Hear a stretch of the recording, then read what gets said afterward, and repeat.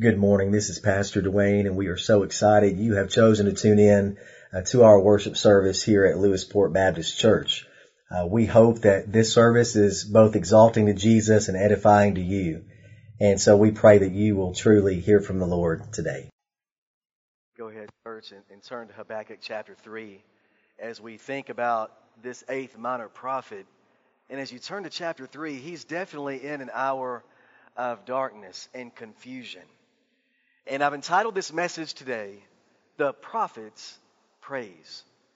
In Habakkuk chapter 3, we've been discussing several weeks what it looks like to have faith in the midst of a dark night. God's prophet Habakkuk, a man who had a lot of questions, a man who screamed at God. And I testified last week that I've been guilty of screaming at God. In the darkness of my life, if occurrences of confusion, I've screamed out saying, Lord, where are you? Why did you let this happen? Why this diagnosis? And I know a lot of you can connect with me because you've been there and done that as well. Well, this prophet is screaming out for questions with no answers. And so in other words, he was wondering, God, if you are truly sovereign, and if you are up there, if you care for us at all, where are you? And he had all these questions in chapter 1, and then you flip over to chapter 2, and it's like he had to get alone with God. He had to get silent before the Lord to really hear from God and watch his movement. And you know what God said to Habakkuk? Well, listen. If I told you all the reasons why I'm working and how I've worked, you wouldn't even believe me. So I can sit down with you and give all the reasons, but even if I did it, you would not get it. I think back to my own life, my own journey, looking back 10 years, 20 years. And really that kind of impacts, even as I'm preaching to you, how I wondered back then, Lord, why? But it's clearer now. Maybe I wouldn't have got it 20 years ago, but I do now. Because I've got alone with God. I've lived life. I've listened to the Lord. I've had to watch his movement over time. And so he worked during the days of Habakkuk, God did. He's working in our lives. Amen? So don't live in doubt. I mean, there's going to be times of doubting. You're going to have questions. You're going to wonder, why the sinfulness? Why the violence? Why does the enemy seem to be winning? You ever thought of that? We're trying to live for the Lord. We're trying to make headway. We're trying to make disciples, take mission trips, do this, that. Your family's trying to be on mission, and then, bam! Seems like the enemy just keeps kicking you down over and over and over. Don't live in doubt. Live by God's promises. Step back, get alone with the Lord, because he has a plan, Romans 8:28. This chapter 3, is definitely a prayer psalm, probably used during worship in the temple even. In verse 1, Scripture says, a prayer of Habakkuk, the prophet, according to Shigionoth. Lord, I've heard the report about you, and I am in fear. Oh Lord, revive your work in the midst of the years. In the midst of the years, make it known. Then he's praying for mercy. And so, in the first couple of verses, you see the deep feelings of the prophet. He is proclaiming to God. He's screaming out now in praise and adoration. He's been through that dark moment of despair and confusion with lots of questions, but now he shifts to prayer and praise. All right? And so as you think about this psalm, this prayer psalm, as you think about these verses just declaring who God is and looking back, when you look at 3 through 19, you see God's activity. So before he could really continue in a life pleasing to the Lord, he had to look back at God's faithfulness, because listen, LBC, God is faithful, right? God is faithful. He was faithful then, and he's faithful now. So what do we glean from these verses? First and foremost, you find the prophet's prayer. This prayer for mercy. And I've heard the report, which you could go back to chapter 2 through 6, and you find God's word to his prophet. I mean, God answered him. And he said, I've got a message for you. Write this down. So Habakkuk moves from complaining. He moves from screaming to praying because he received God's report, this message. And what does the prophet do? He steps back and he prays to God and he says this, "O Lord, revive your work in the midst of the years." This goes deeper than personal revival. All right. This is more of, Lord, you've got plans and you've got a purpose. So revive your work. Do whatever it takes to bring your people back. Continue the work to bring your people back to obedience. Revive the work in the midst of the years and make it known. You see what the prophet is telling us? He's saying, Lord, I've struggled with doubt. I mean, and I've been discouraged. Anybody ever been discouraged lately? I've been discouraged and I've wondered where you have been. So I've listened and I'm watching you work. And I'm praising your name because you are God. Revive your work. Continue the plan. I'm going to trust you at this point. You know, that's the best place to be, trusting God. When life doesn't make sense, when you can't understand the big picture, God has the big picture. Genesis to Revelation, God's working it all out. There's going to be good years and not so good years. There's going to be a day of rest and a day of restlessness.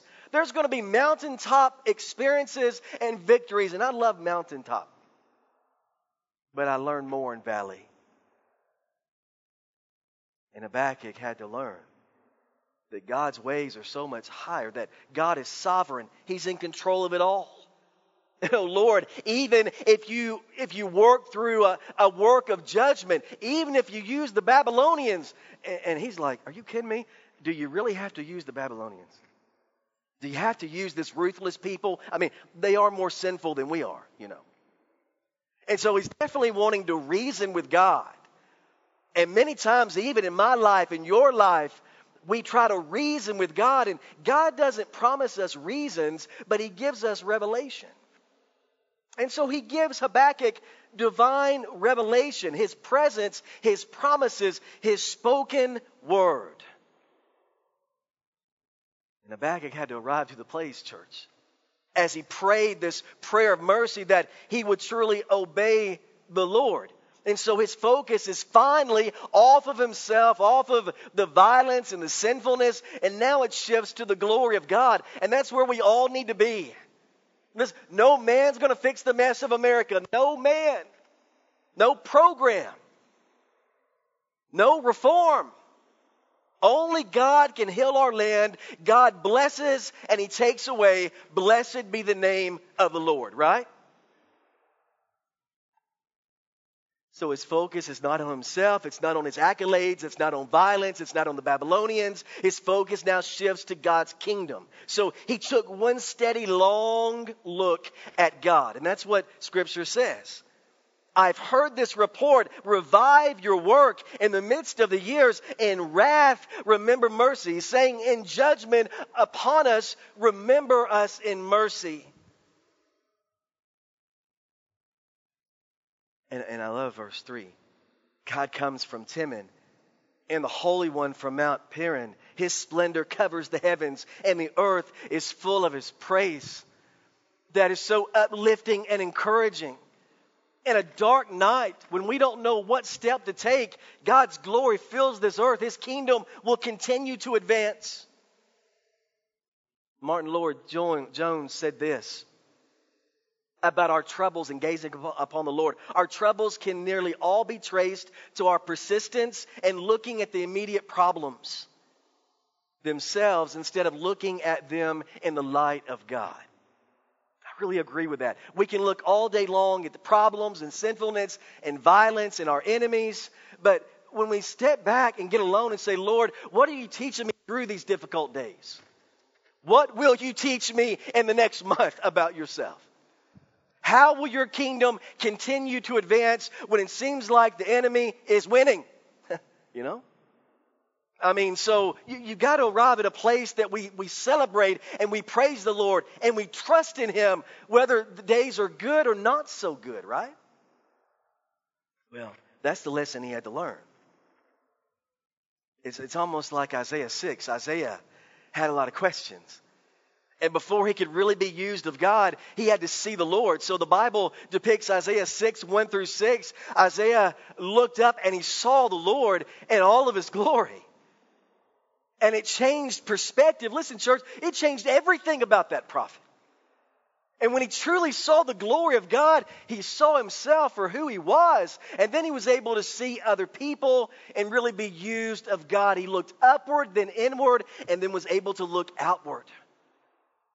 I saw the Lord. Isaiah had to look up and he was able to worship. Friend, I encourage you to look up. Don't just focus on problems. Don't just focus on you trying to figure out the financial problem, relationship gone bad, issues in the home, in our country. Let's look up and ask God for help, right? We would do well to heed these words from the prophet. As he got alone with God, as he prayed. And secondly, as he remembered. 3 through 19, you've got this long dialogue of the prophet Habakkuk just saying, Lord, I've seen your work. I'm looking back at history here, and I know how you delivered your own people from Egyptian bondage. And so check out these verses. His radiance is like the sunlight in verse 4. He has rays flashing from his hand. There is no hiding of his power. Verse 5, before him goes pestilence and plague comes after him. He stood and surveyed the earth. He looked and startled the nations. Yet the perpetual mountains were shattered. The ancient hills collapsed. His ways are everlasting. And I saw the tents of Cushan under distress. The tent curtains of the land of Midian were trembling. Did the Lord rage against the rivers? Or was your anger against the rivers? Or was your wrath against the sea that you rode on your horses, on your chariots? Look, of salvation. We're looking back at the Exodus when God parted the sea. If God can do a miracle then, do you think He can bless us now? That's what you've got to do. Let's get back. Let's pray. Let's plead. And let's remember God is faithful. The mountains saw you and quaked. The downpour of waters swept by. The deep uttered forth its voice. It lifted high its hands. Sun and moon stood in their places.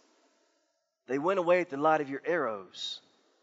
In indignation, in verse 12, you marched through the earth. In anger, you trampled the nations. You went forth for the salvation of your people. For the salvation of your anointed, you struck the head of the house of the evil. And you go on and on and on at God's work and faithfulness in the past. So what do we do today? Write this down. Remember it. Remember God's glory. Remember God's glory. Don't miss that. In order for the prophet to move ahead in life, living a life of praise, he had to remember the work of God. And that's what we've got to do. God came down. God allowed earthquakes in this passage. God parted the Red Sea and let the Israelites escape from the Egyptians. God caused the sun and moon to stand still. God brought victory for His people. Habakkuk had to remember. But, we're like Habakkuk. In the heat of the moment, things are going so well. And then, boom, things are not so well. What do? We worry, we fret, we're confused. We scream and ask God, where are you? God says, I don't have to give you reasons. My presence should be enough. Do you realize that God's enough for you this morning? Realize God's enough. These images must have resonated with the people during Habakkuk's time to see with God all things are possible. That God would work and reveal Himself in power against the enemy. Yet God would use the Babylonians. Check it out. God would use the enemy in the grand picture of things to bring destruction on his own people. But God said, listen, they're about to fall as well. They're going to get what they deserve. I will bring them down. Martin Lloyd-Jones continues some quotes here. He said, if God did not actually do the things recorded in the Old Testament for Israel, then the whole Bible must just be a big piece of psychology meant to keep me happy. The Bible, however, plainly shows that my comfort and consolation lie in facts. The fact that God has done certain things and that they've actually happened. Listen, church, hold your Bible this morning. You realize this is not just a bunch of stories, right? You realize this is the very words of God. You realize that this stuff did happen. That God's working. We have actual events. We have facts. We can take God at His promises because these are facts. The God in whom I believe is the God who could and did divide the Red Sea and the River Jordan. And in reminding himself and us of these things, Habakkuk is not just comforting himself by playing with ideas. He's speaking of actual facts that God did. It wasn't the people that did it. It was God himself that did all these things. So the Christian faith is solely based upon facts, not ideas. The resurrection actually happened. It's not an idea. And because the resurrection happened, that Christ arose from the grave, you've got great hope this morning. Amen? We serve a risen Savior. These things actually happened. It's facts. And the facts recorded in the Bible are not true. If they're not true, then I have zero hope and comfort. So we're not saved by ideas. We're not saved by good works. We're saved by actual facts and promises from the written word. And Habakkuk had to arrive as he screamed, as he became silent, and as he prayed and then praised that God is enough and He can be trusted. His splendor covers the heavens and the earth is full of His praises. So even in the dark nights of this life, God is worthy to be praised. So you see this overwhelming strength and power of Almighty God. So God's like, the Babylonians may really cause pain down there. And God is saying those Babylonians, they're ruthless. I mean, they're very violent people. And I've told you all that they've tried to do as far as oppressing the poor and taking for themselves and just bringing a lot of violence to the land. But they may do that down there, but they're not going to do it up here. That's what God is saying. They won't get close up where I am. The earth is full of His glory. Nothing takes God by surprise. He is in complete control. So the prophet had to understand, man, I've got to pray for mercy, and I've got to trust God, and I've got to remember. And so you've got that prayer of trust now in verse 18. Go all the way down and check out verse 17. And so the prophet arrived at this stage. Though the fig tree should not blossom. I mean, if nothing happens with the fig tree, all right? And there's no fruit on the vines. I mean, if everything looks dark and bleak and hopeless, guess what? I'm still going to praise the name of my Lord. I love those verses. Though the night continue to be dark, I'm still going to worship. And the fields produce no food, though the flock should be cut off from the fold. There be no cattle in the stalls, yet I will exult in the Lord. And shouldn't that be all of God's people arriving at this point? We praise God in good days. We praise God when things are going well, but we praise Him when things are not so well. When doctor comes in, when whoever's put in the White House, we're still going to praise the name of Jesus. We're still going to make disciples. We're still going to take mission trips, church. And listen, I'll be honest with you. I have no idea about next year. I have no idea about next month. But I know who God is. And I trust His character and His promises and His word. Psalm 9 and verse 10, and those who know your name put their hope in you. O Lord, have you not forsaken those who seek you?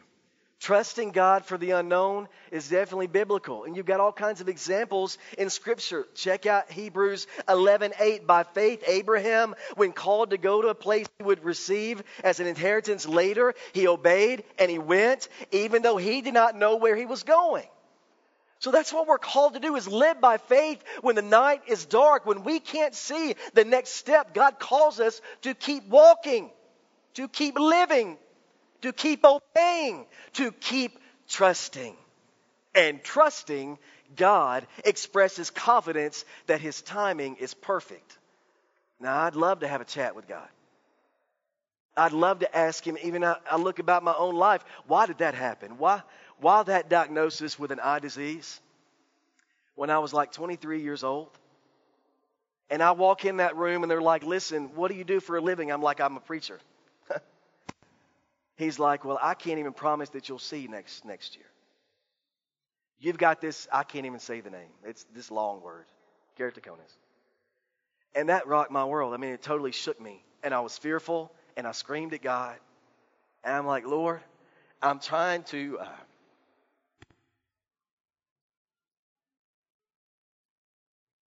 worship you, love you, lead your people, preach your word. And here I am in an office, and they're trying to figure out with my eyes, and I may not be able to even see the Bible. Anybody ever been where I am? And I questioned and wondered, Lord, what in the world are you doing? But as I look back, it's been many, many years. I see today. I'm preaching to you today. And He's faithful, right? He's faithful. Some of you, I know, can testify, Dwayne, I've had cancer. I lost a loved one. I lost a child. This has happened in my life, and I couldn't see then, but I can see clearer now. Why God shut that door. He opened this door. He allowed that diagnosis for a time such as that. We can't see perspective from God's perspective until we get alone and we remember and we watch His work. And that's what Habakkuk had to do. Habakkuk 2:3, the vision is set for an appointed time. It hastens toward the goal. It will not fail. My message will not fail. I've got a vision that will carry on. So Habakkuk, your struggles, your midnight cries will be used to encourage somebody else to keep moving ahead. Isn't that how God works? We live by faith, and listen, this life is not all about you. It's about God's glory, and you're encouraging somebody else being at church today. It's not all about you. It's about worship and equipping one another. It's about sharpening one another, doing life well together. The prophet says in verse 18, I will praise the Lord. God can give us songs in the night. Even though the darkness and pain triumph, we have to trust in God. The Babylonians would overwhelm Judah, and the enemy would triumph for a season, but God chose to work even through the enemy. Can He do that? Yes. He can use dark days. He can use all types of leaders. He can work in difficult hours because God is sovereign. He sees the big picture. And He's making all things new. And in this book, it's all pointing to Jesus Christ. The earth is going to be full of His glory and radiance. God is saying, just hold on, Habakkuk. Just breathe. Because I've got a plan. I love that. Remember Paul and Silas in the Philippian jail cell? When everything looked hopeless and dark and they're chained up. But what happened? They burst out in praise. They praised God, and it was contagious, their worship. That's what we need. And it leaves me with number 4, the prophet's praise. We need to learn to praise in dark days. So if you're down, discouraged, hopeless, distracted, read chapter 3. The whole chapter resonates with the goodness of God. What is Habakkuk saying? You better get a grip on this verse. He's saying, look, I don't know what's going to happen, but I know this, that God is on his throne and my standard of living may change, but not my standard of life. My circumstances may look really troubled, but God has this because God has me. And I'm called to live by faith because God is enough. We must all reach a point when we rejoice over the character of God rather than the circumstances we find ourselves.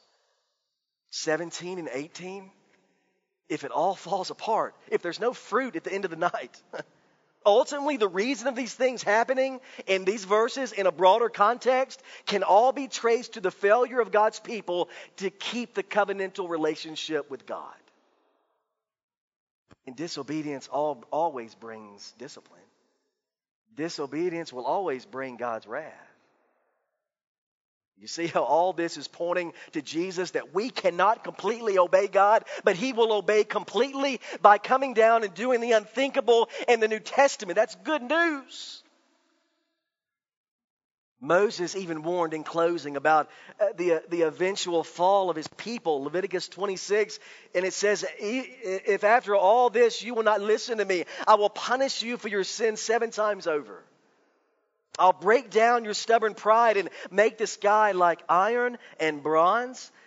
Your strength will be spent in vain because your soil will not yield its crop, nor will the trees of the land yield their fruit. This is spiritual depth here. That God's wrath would be poured out. And in the end, God's making all things new through his Son. And that the people of God are called to obey, and then they would disobey in this vicious cycle, all climaxing a New Testament where God says, I'm going to come down and do what you cannot. So if you're lost this morning, you're like, Brother D, I'm lost, I don't have a relationship, I am living in darkness and doubting. Trust Christ.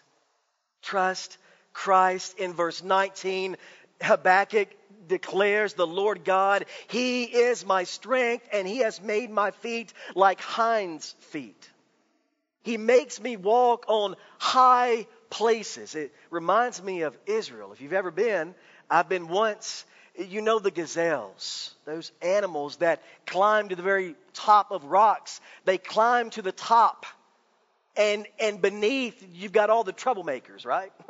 You got all the predators. But these gazelles, they will climb very high, very swift, very fast animals. The gazelle is up there where no one can reach him. God is saying, I'm going to lift you up. He is my strength. He makes my feet run. In church, you're like, I want to give up. I'm done. But God will give you the strength that you need. So Habakkuk teaches us to call upon God's name, to trust him, and wait for him to work. So even if violence comes, even if its destruction overwhelms us, Habakkuk says, let's remain faithful and rejoice and praise. It reminds me, Ryan, as you come up, it reminds me of Nehemiah 8:10. And Nehemiah prayed. He didn't wait on somebody else to do what he himself could do. He got in the middle of God's will. And he found deep joy. The joy of the Lord is my strength. And, that is our joy. Men cannot give you joy. This world cannot fulfill and give you the joy that you need. Only God can give you true satisfaction. I'm talking about deep joy that surpasses happenings. Not everything is happy in this life, LBC. But I've got a joy in the Lord that surpasses my happenings. Who shall separate us from the love of Christ? Shall trouble? Shall hardship? Shall persecution, famine, nakedness, danger, or even the sword? Knowing all these things, we are more than conquerors through him who loved us. I'm talking about King Jesus. That in Jesus Christ, we can place ultimate faith and trust in Jesus Christ. He's done the unthinkable. He took on flesh, dwelt among us, and he died in our place, and you should have been there. You should have been on that cross. Because you're a sinner. God said, I love you this much that I'll provide the great exchange. I'll give you my righteousness and you give me your filthy rags. So we give God our filthy rags, our sinfulness, our wickedness, everything to Him. And He says, stand in me. And because I've trusted Jesus, I can't speak for you. But because I've trusted in Christ, I stand in Him. And when God calls my name online, when God calls my name, I'm going to stand forgiven. Not in my own righteousness. I stand in Jesus' righteousness. His shed blood covers us and forgives us. So every head is bowed. I wonder this morning, are you lost in need of a Savior? Do you need forgiveness from sins? Do you know without a doubt if you died at this moment, you would be in the ever presence of God? Well, I hope so. Listen, that's not going to cut it. Well, I hope I've been good. Good works, Ephesians 2:8-9. It's not about good works. It's about grace. It's about faith. Well, Brother D, I've been to church a long time. Church won't save you. I've been baptized. Well, that's something else. Water baptism will not save you from sinfulness. Jesus Christ plus nothing equals salvation. Let me say it again. Jesus Christ plus nothing equals salvation. You're like, Brother D, I want to be saved. I want to give my life. I want to follow Him, and I want there to be fruit to show for it. Then trust Christ. Would you call on His name? I'll pray for you right now. If you're lost, just raise your hand. I'm praying for you. Put your hand back down. That's all I ask. Do you need to be saved? Just raise your hand. Brother D, I need to be saved. I want to know I have a home in glory. Anyone? Anyone in the back? Up front? Even online? You believe, you trust Christ. You repent of your sins. You confess Him as Lord. Father, in this invitation, I thank you for a screaming prophet that became a praising prophet. I praise you, God, that Habakkuk, the whole theme is just an illustration of our goodness and our works will never cut it. Lord, you are good. And that we need to live by faith, not by sight. The just shall live by faith. I pray you'd save sinners, Lord. I pray that you would bring back believers to yourself that have drifted. In Jesus' name we pray. Amen. Thank you for listening to the worship service of Lewisport Baptist Church. We hope you join in again next Sunday as we worship the Lord. And if you would like to check out ministries and opportunities to serve the Lord on our website, just go to lewisportbaptist.org. And again, this is Brother Dwayne. We're so glad you chose to listen today.